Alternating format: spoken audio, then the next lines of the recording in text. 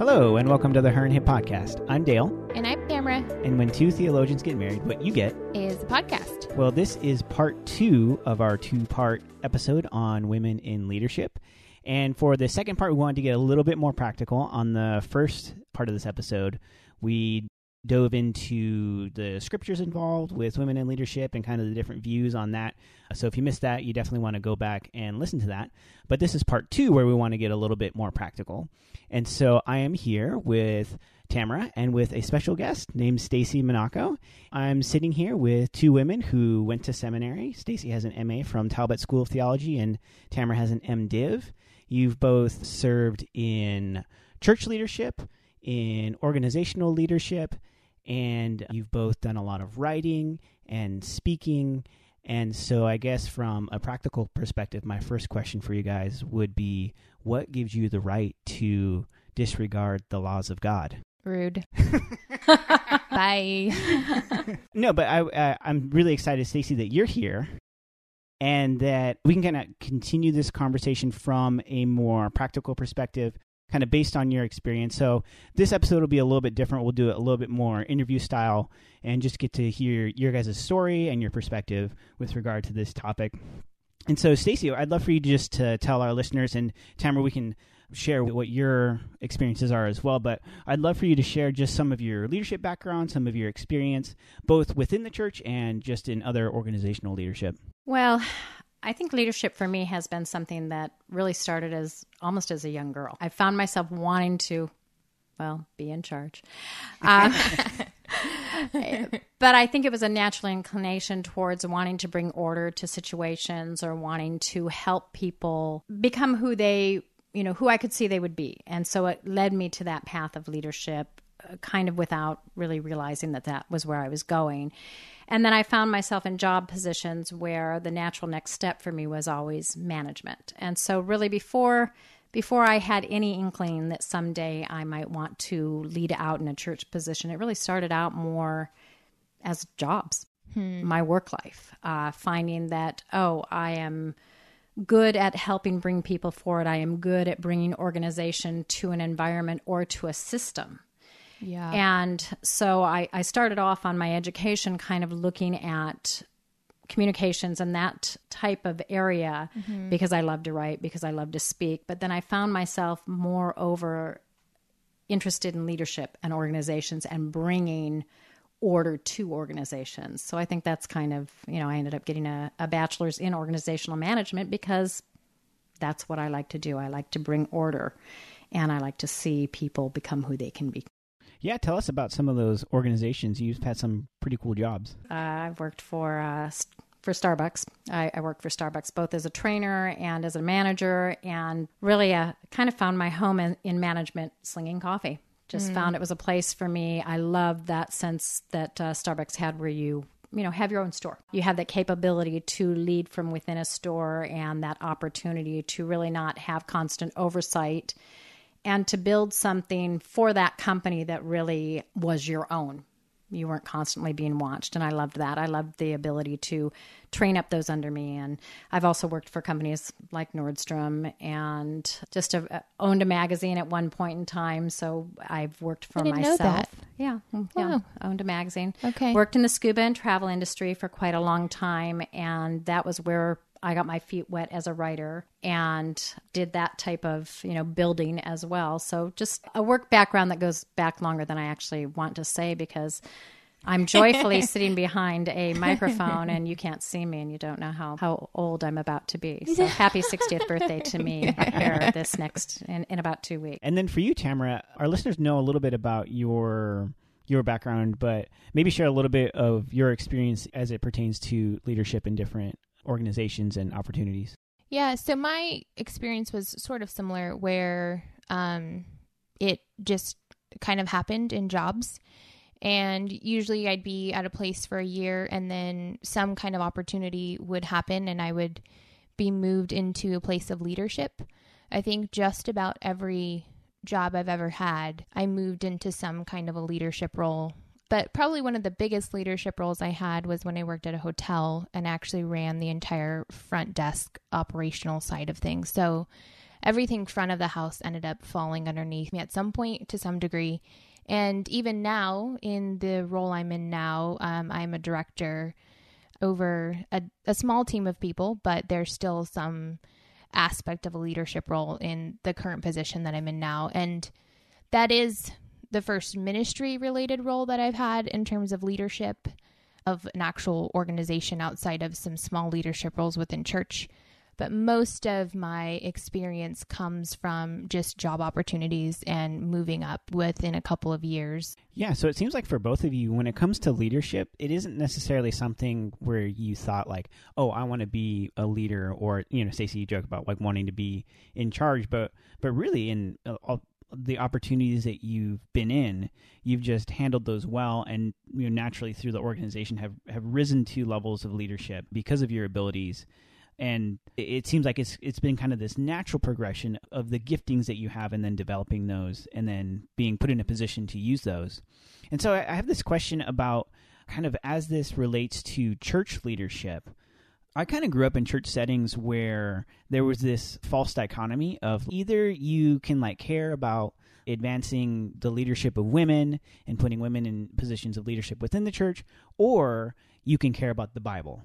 Like, you can't really care about both. And so we see in culture this rise of women into positions of influence and leadership.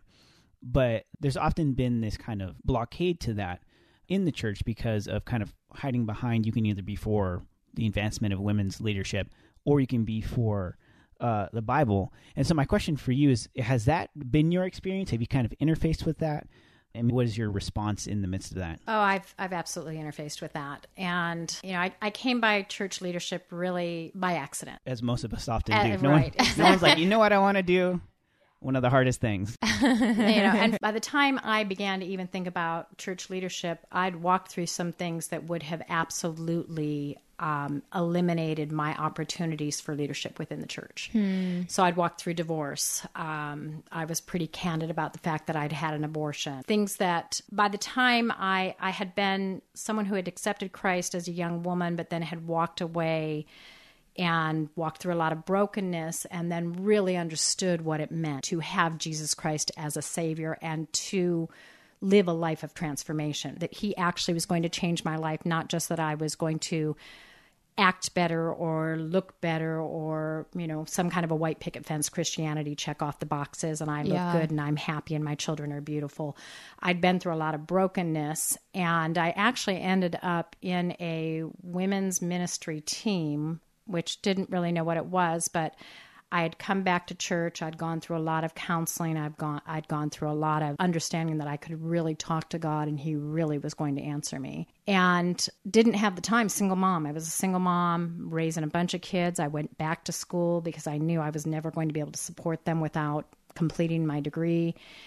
And someone said, well, why don't you come and get involved in this women's leadership team, and it was really they were just trying to get me connected because I did not have the time to be in a small group. I was barely breathing, but just knew I wanted to be in a church, kind of figured that my life was such that really for me, I could sit in the back of the church because Jesus loves me, this I know, and I did know that. But I really never felt that I could do anything more than sit in the back of the church. So someone invited me into it. Another woman invited me into that. And at a certain point, she looked at me and we were planning a retreat. And she said, I think you have something to say. And it shook me. And then I realized I did. I realized I had a lot to say. And I believed that women had a lot to say. And I believed, because of my own experience, that women were hiding in the church who had skills and capabilities.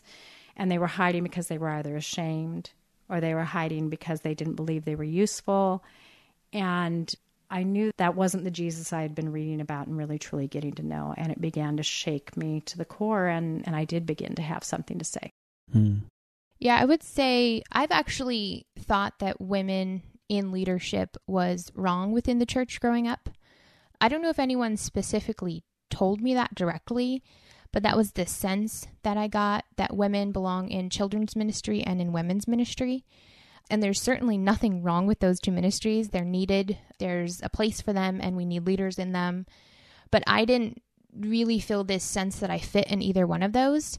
I grew up serving in children's ministry and really enjoyed it, but as I got older, it just didn't seem to fit the passions that were kind of burning within me. And I remember praying through it like, Lord, what is it that you have for me? And so I ended up, seeking education and thought like, this is the way to explore that. But I guess have a strong personality and just thought, well, Lord, like, how is it that you've gifted me with these things? And I want to serve you and I want to be in your church and I want to be part of the body, but I don't know where I fit. And I don't know how to fit in children's ministry.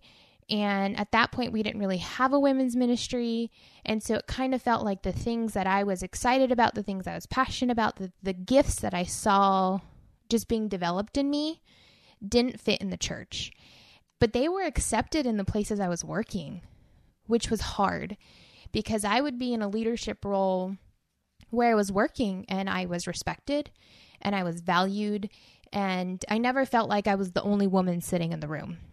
And unfortunately, I've felt that way in undergrad, the only female sitting in my preaching class.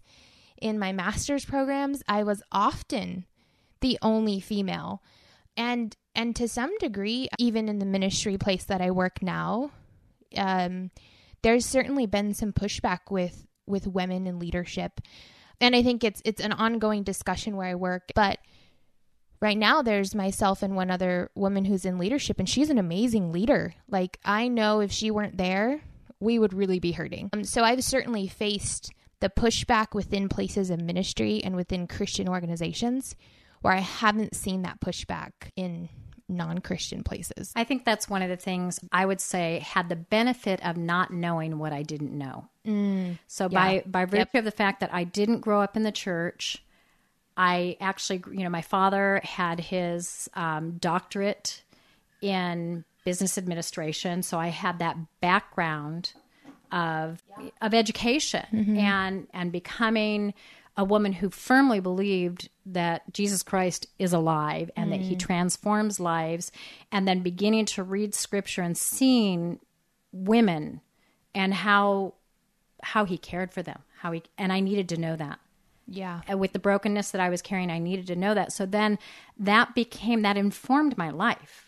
And I was out in positions that gave me some management opportunities and gave me the opportunity to speak into other people's lives. And I couldn't see how God would make us leaders in other areas and then ask us to come into his church and be quiet. And I wasn't seeing that as well in scripture. I was seeing women supporting Jesus in his ministry, financially supporting him, physically supporting him, walking alongside. And so I didn't know what I didn't know. And I hadn't heard terms like complementarian and egalitarian, and I didn't hear that until I got into seminary to do a master's degree, which I didn't know I was going to seminary until they told me. Neither did Tamara. Yep. I had no idea. I was like, I'm getting my master's degree. Oh, I guess I'm in seminary. All right. Right. Exactly. I literally said, I didn't know I wasn't, quote unquote, not supposed to be here. Right. Yeah, right. Nobody too. told me. No, I knew that God had put it in my heart very clearly to go. And as I sat for my interview and the person interviewing me said, well, why do you want to go to seminary? And I was more concerned about my age because I was getting there as an older student. It hadn't occurred to me that I didn't know where it was that I was going. Right. And I said, oh, this is seminary? I had to grapple with that. I learned these, as I opened the dictionary literally and read what is complementarian, what is egalitarian. And I thought, well, I'm neither of those things. I'm this. Right. I believe Jesus changes lives, and I believe he calls us to use everything he gives us. It was economic to me. God is a God of economy. You better use what he gives you. And if what he gives you happens to be leadership skills, then get in there and use it. Yep. Has there ever been a time where you doubted your own leadership? I think moreover, I doubted my leadership, and there were times without a question of a doubt that I knew this is God moving and I had better step up. I had better step up and be obedient. What were some of those times? Oh gosh.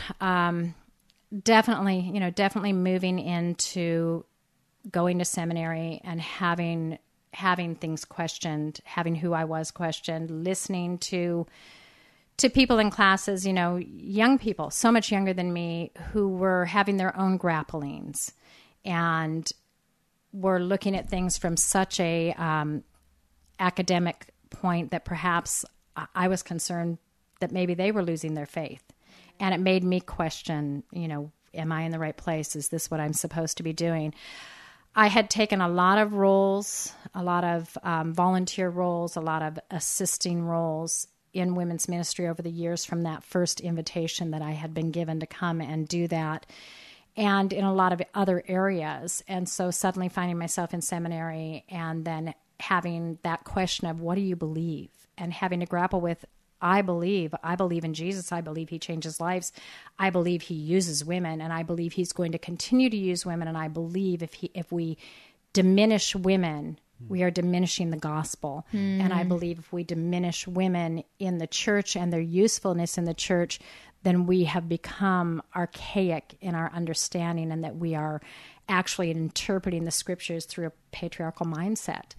And it shocked me when all of that came out of me, but I knew that I believed it. And so then I doubted whether or not I would be accepted and useful to simply share what I consider very basic truths, the very basic truths of Jesus Christ. I came into a position at a church, was hired as a director of women's ministry while still in my seminary, while completing my seminary degree. And I was challenged at every turn. I sought to help women see how Jesus could change their lives. And I sought to help women see what God had planted in them, because when we see what God plants in us, when we see that we are made in his image, we begin to value ourselves rightly. And when we begin to value ourselves rightly, we begin to value other human beings rightly. And that was so huge for me. And I think that my fervor to help individual women understand that, because I believe that one person can change one person.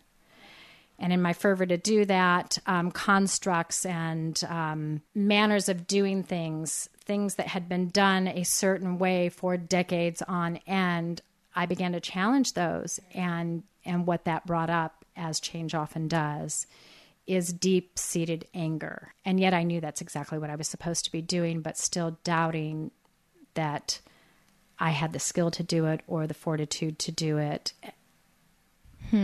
But I think doubt is a lovely thing.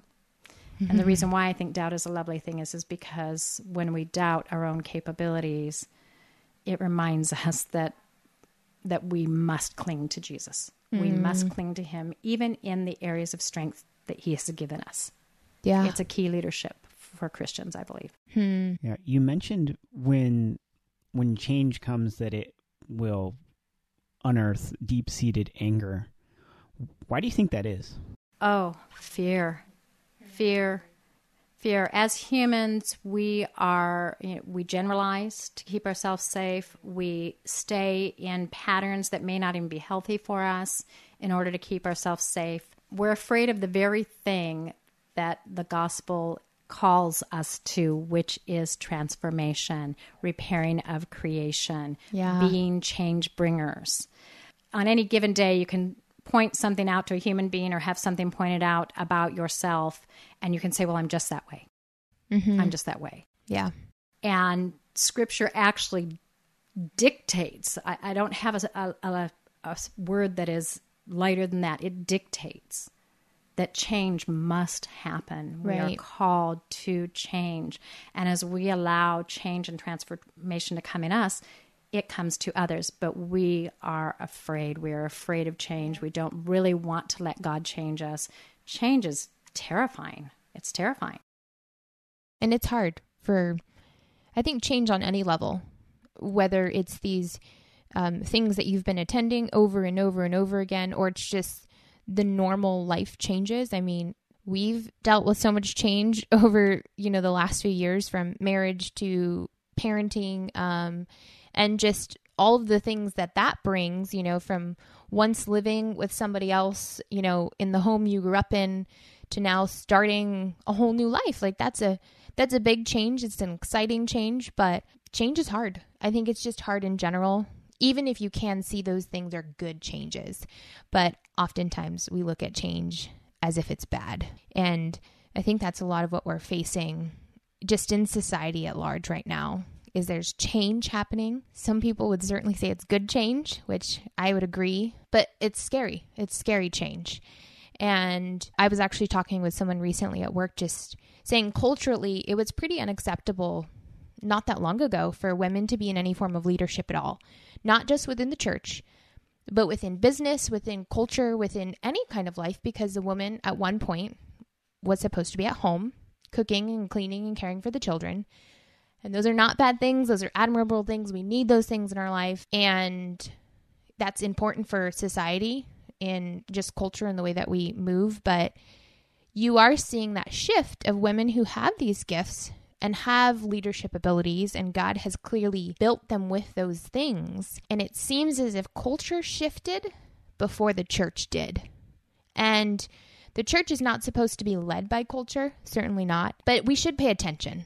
We should pay attention to what's happening in our culture and then look back, but look to Scripture to see what does God have to say about this, not what does culture have to say, because there's certainly many cultural shifts that the church should not agree with. But I think when it comes to women in leadership, I think the church does need to step back and even just learn a bit from what culture has been doing and look to Scripture and see, okay, what does God have to say about this?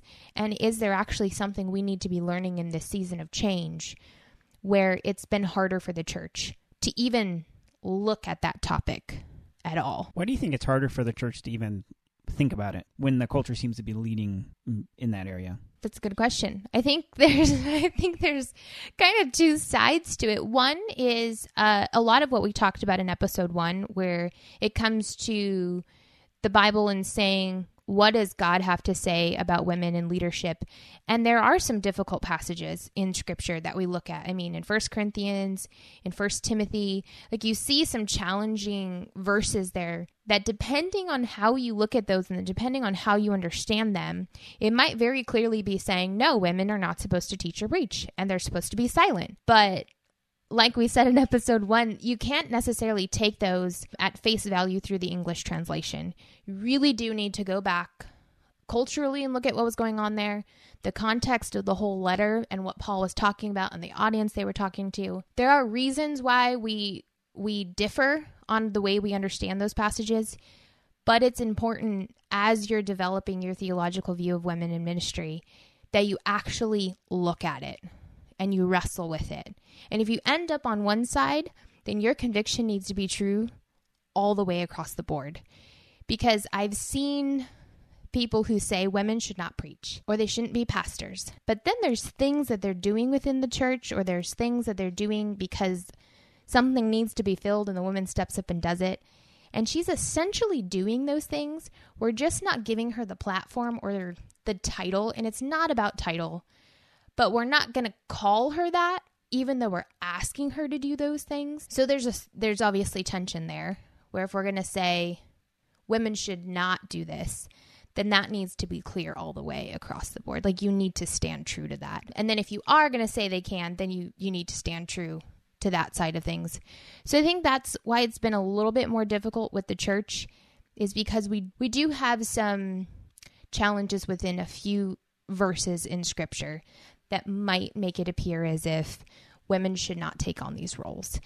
But I also think the church holds to tradition a lot.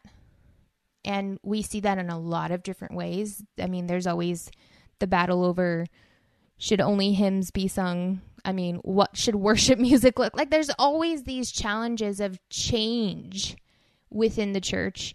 And I guess I'm not sure why it sometimes seems to be a little bit more difficult within the church to bring forth change than outside of the church. I read something just the other day, a commentary on how we come to Jesus as individual Christians. And this author had noted that to come to Jesus in the way that he wants us to come to him is almost always going to have an element of the unnerving, that it is going to be unnerving for us to truly allow him to take up the space within us that he actually is asking for. And that held true in me. That it took root, and I thought, that is true. I want to surrender. I want to live a surrendered life for Jesus.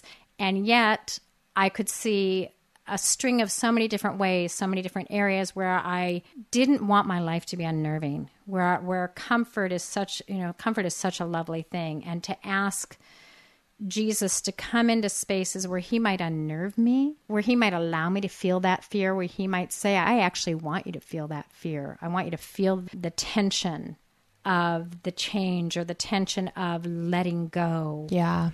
And I think the church faces that every single day. It's unnerving to let you lead. It's unnerving to see changes come. Oh, it's unnerving to change the type of music that we do or change the way that we do messages. It's unnerving. Yeah. Jesus in Scripture, he is more than willing to be unnerving.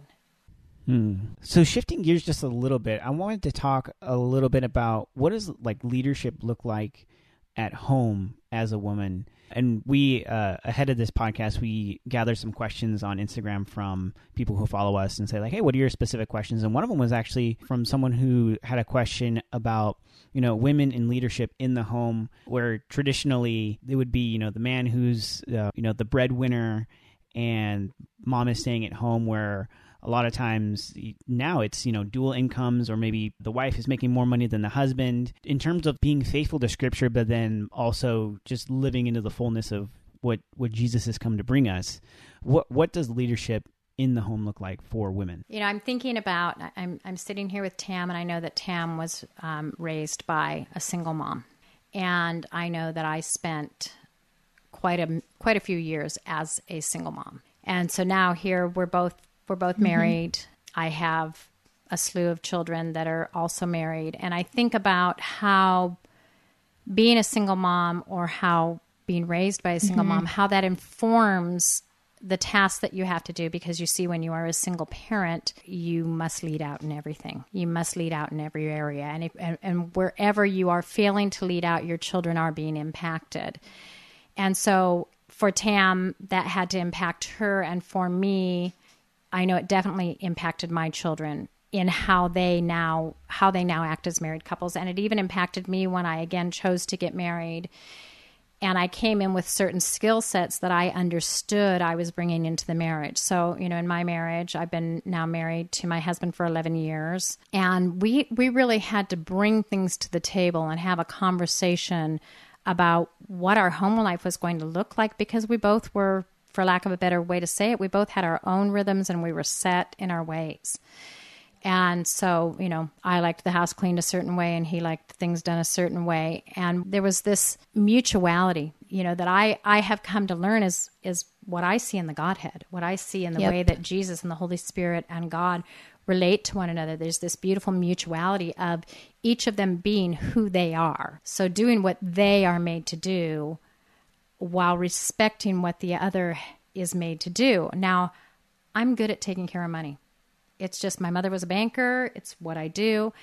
And I'm good at the day-to-day money. Now, my husband, on the other hand, he's good at investing and very good at it. And so we have learned that where paying the daily bills or keeping a budget might make him want to jump off the deep end, I'm very good at it, and I actually get joy out of doing it. So there's something about that. It sparks joy in me to pay bills. It sparks joy in me to set up a budget. So he has learned in this reciprocity that for me to do that is a very good thing. So that at one point may have been considered really a male job. Right. At one point in the history of the world, it was definitely considered a male job. My husband often cooks. I really like cleaning the dishes, and boy, if you want those counters sanitized, I'm all about it. Now, on the other hand, I really like it when he takes out the trash. So, hey, I want to get real traditional when it comes to that. But I think it's understanding each other's rhythms and letting that mutuality, that mutual submission come in and seeing, hey, do I like that my husband's good at investing? Has it changed my life? Has it changed my children's lives? Has it changed his children's lives? And even other people's? Yes. Hey, I'm gonna really revere and respect him for those gifts and talents that have been put in him. Yeah. So, to me, it's that rhythm of mutual submission. Like, as opposed to that dirty word that sometimes we women hear and we go, oh, submission, that's so ugly. But mutuality of submission, well, that is lovely. Yeah. And I think you put into words what has kind of just been shaped in our marriage, and you talking about like single moms and growing up with a single mom. In my mind, women can do everything. There's nothing they can't do. And okay, if you're the man in the relationship and you're going to do it, that's fine. I'll do it. And not in some sort of a domineering way, but just like, okay, it needs to get done. If, I want it done now, then I'll just do it. And that's okay.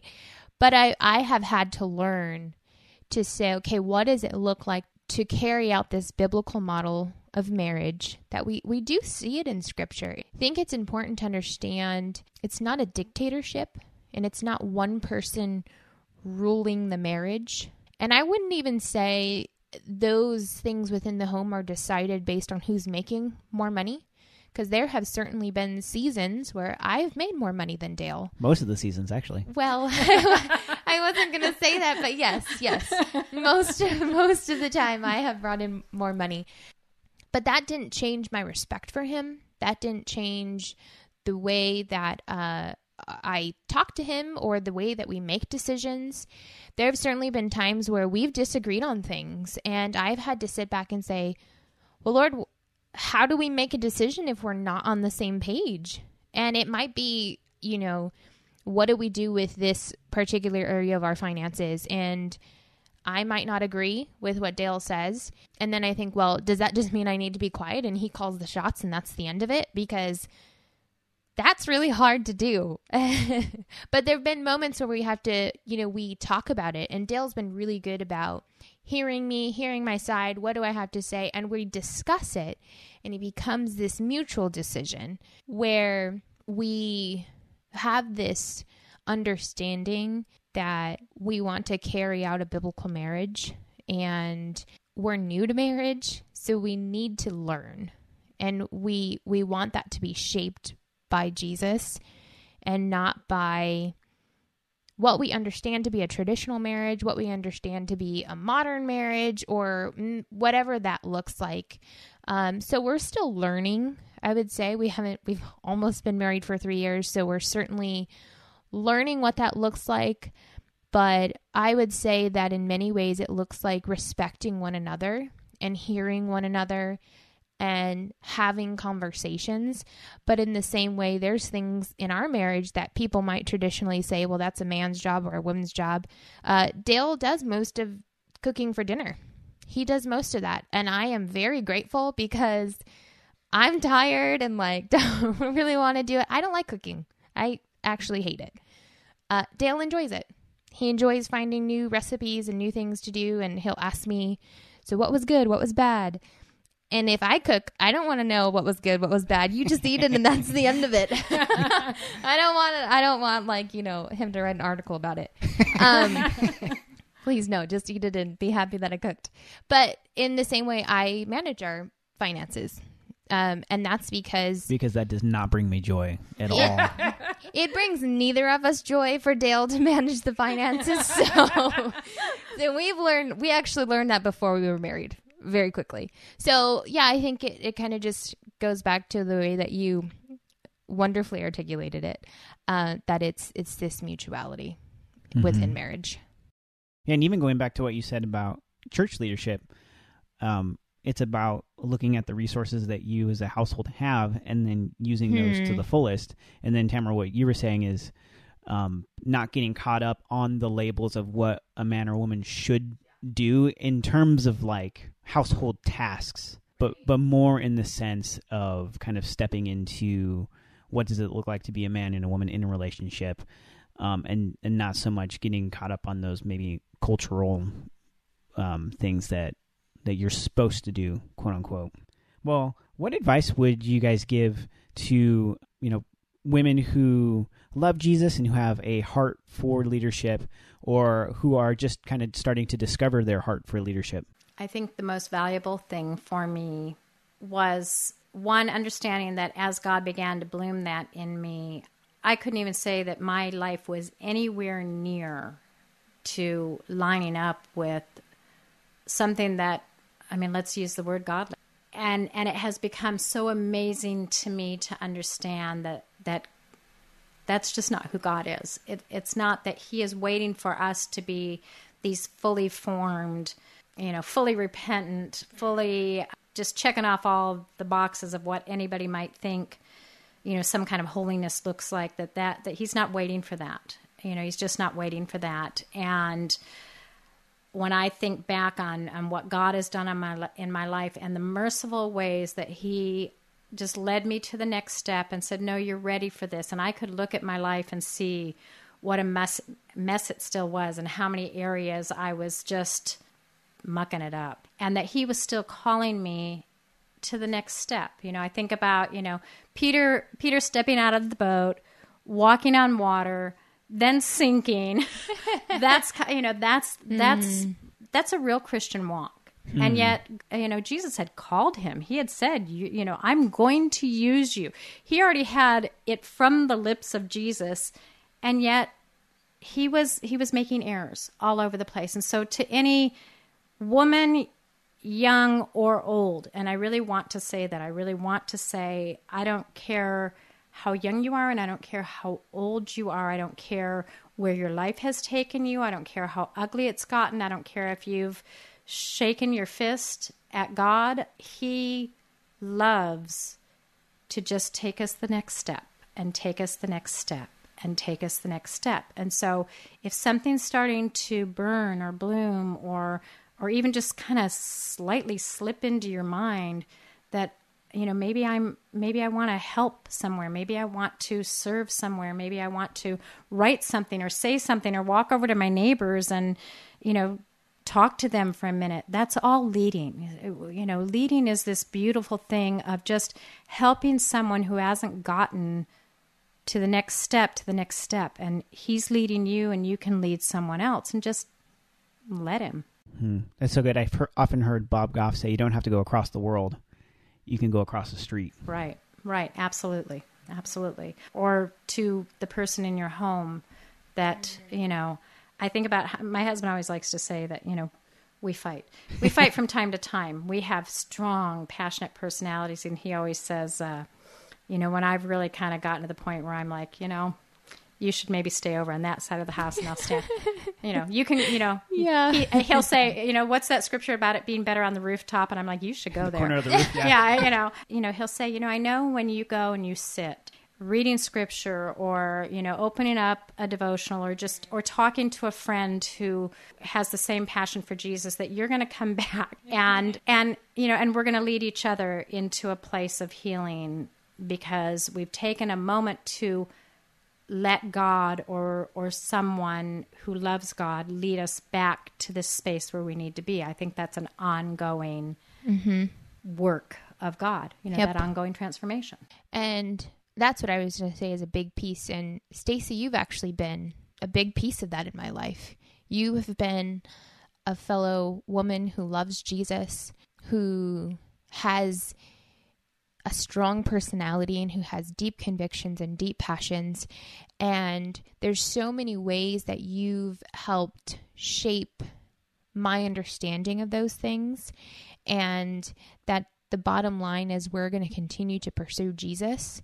And you might have opposition that comes along the way. And I've seen those oppositions in your life and seen how you've handled them, how you just continue to go back to where's the Lord leading me? And that's where I'm going to be. So for, women young and old, wherever you are in your life, like if that's where the Lord is leading you, then that's where you go. And you might face opposition just because you're a woman. But that doesn't mean you stop. And it also doesn't mean you take on this mentality of women versus men. Unfortunately, I think the feminist movement that's happening within our culture has paved the way for many great things. But that movement is not based on Jesus. And it has taken on a men versus women mentality. That's not biblical. We need one another. We need men and women in leadership. We need men and women in our churches. We need relationships. Like we need that in the world. And so it's never a versus. It's how do we come alongside one another and see one another's gifts And as women, we need to lead in that way, to not bash men and say all of the terrible things that they do. And, they're always trying to rule us. But how do we even support men? How do we support fellow women? And how do we support men in Jesus? And how do we continue to see the steps that the Lord is leading us into? Take those steps.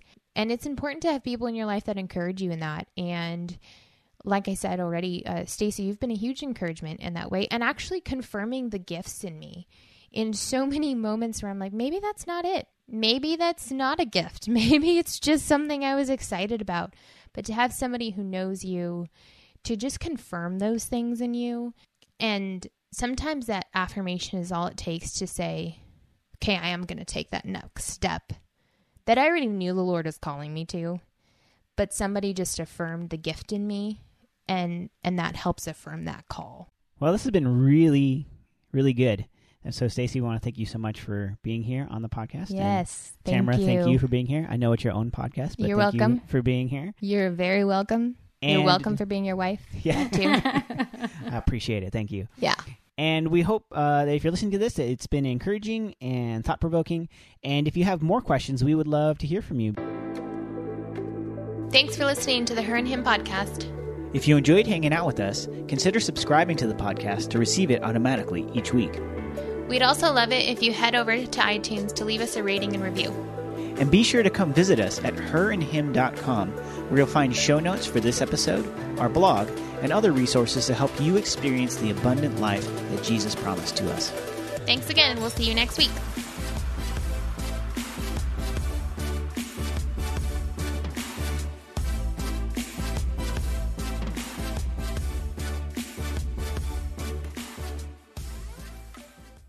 In a recent survey, parents reported that 52% of homeschooled children need learning accommodations. These parents need practical advice, encouragement, and hope to fuel their homeschooling efforts.